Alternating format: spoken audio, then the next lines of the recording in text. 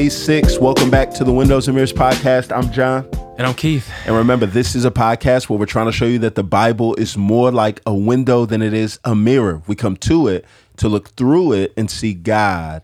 And we don't come to it primarily to look at it and see ourselves. And today is day 6. So this is officially the end of week 1.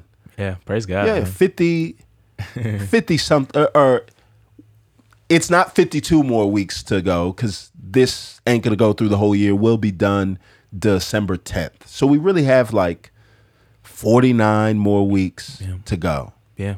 Doing a good job. Yeah, praise God. Keep going. Keep going. We love it. Yeah, it's been so good, man. And yeah, as the text moves along, we're in Genesis 21. Right. And we see the promises of God in Genesis made. Right. And also even in Genesis, we see them kept, right? Yeah. And so remember, God said, yo, I'm going to give you a son. His name's going to be Isaac, bro. Right. Like, he told him a year ago his actual name, Right. and it comes to pass. Right. And remember, Isaac is derivative from the Hebrew word for laugh. Right. And so God is kind of using this play on words like, man, I do this. Right. You know what I'm saying? Like, don't do me. Right. I do this.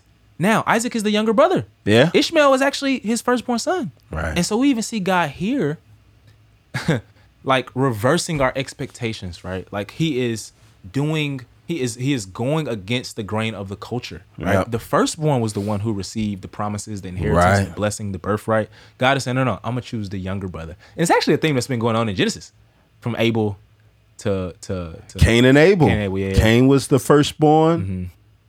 God chose Abel. Cain, right, slew him, slay him. And then it's Seth. Abraham Yeah. is the younger brother. Yeah, he's not the oldest, absolutely. Isaac is the younger brother. He's going to have 2 sons, Esau and Jacob. Jacob is going to be the one that God chooses. So we're going to constantly see God is not going to choose the person that we think that he should choose. It's not just a theme throughout this, but it's a theme throughout the rest of the Bible. God chooses the least likely. God chooses the least likely candidate so that at the end of the day, Oh, it's him. It's God. God gets the glory. And we look back and say, yo, it was all him. Bro, 22, another chapter in your Bible you got to circle. You got to. 12, 15, 17, 22, bro. Right. 22. I don't know. Do you want to take the first part? We'll start. It's joy fire. The very first time the word love not is alluded to, because we see that God loves all of his creation. The very first time your word love is mentioned, bro, comes in Genesis chapter 22, right? And there's this principle called the law of first mention, that the first time something is mentioned in the scripture, it's supposed to give this kind of paradigm or framework for how we should understand what that thing is, especially if it's a significant and important thing. The very first time love is mentioned, it comes within the context of a story of a father sacrificing, or being asked to sacrifice his only son that he loves. Does that sound familiar? Yeah. Right? Like, so in this concept, or in this first story, we see this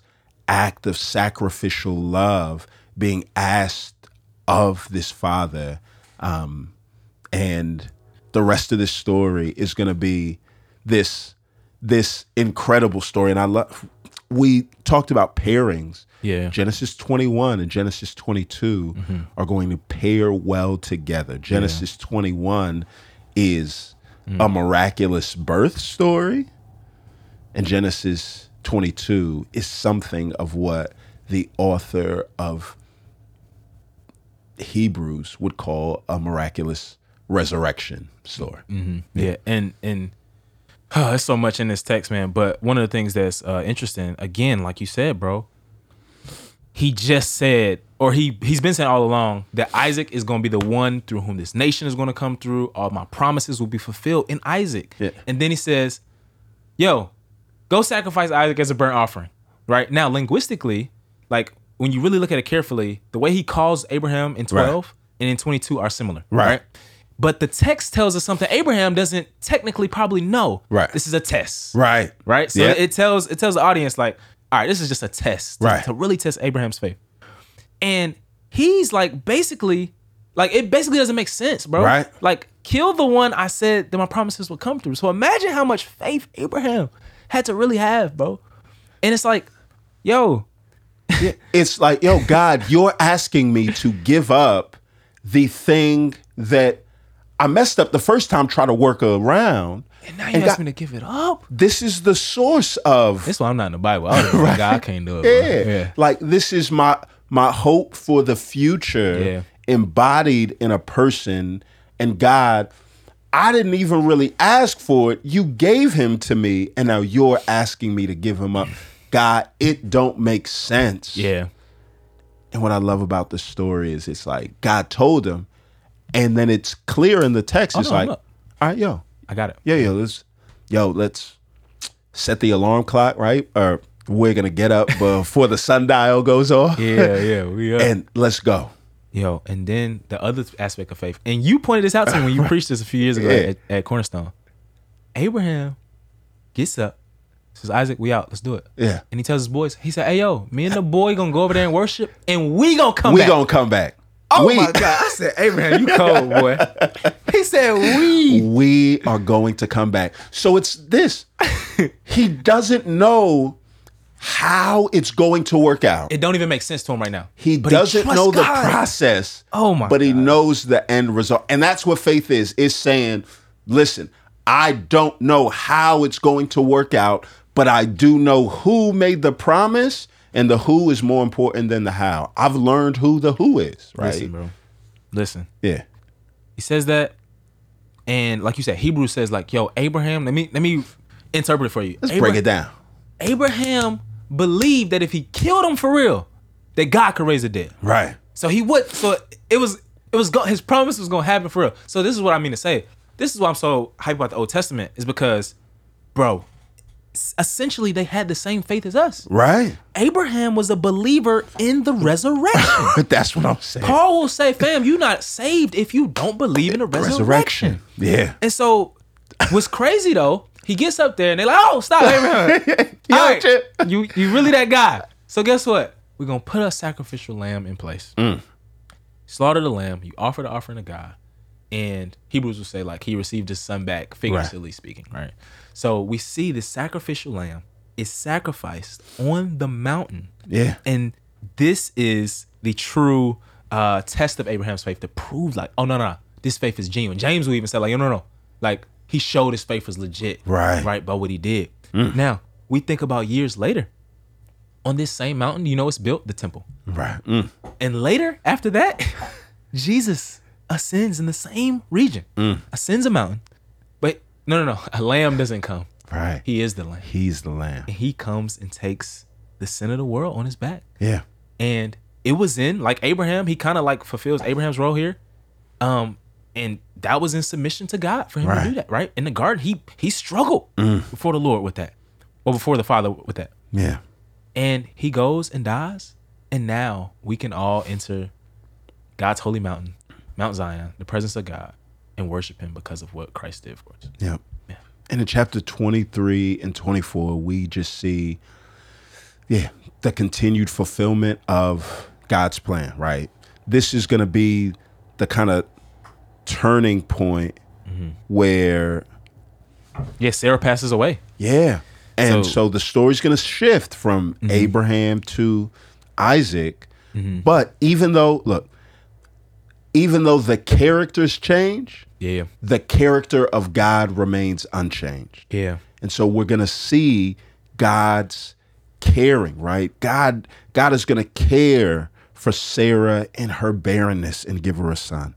God is going to care for Hagar and Ishmael when they get sent away, their feelings of abandonment. God cares for Abraham's distress at sending his son away and his grief of burying his new wife. God cares about Isaac's grief when it comes to burying his mother, and God brings him a wife, and on and on and on. We just see the character of God in the fact that God is going to show his care for every character that finds their way across this story. Yeah. So Abraham absolutely like gets his wife a proper burial. She passes away. But what happens is after that in 24, longest chapter in Genesis. Right. Abraham tells his servant, hey, bro, I'm getting old.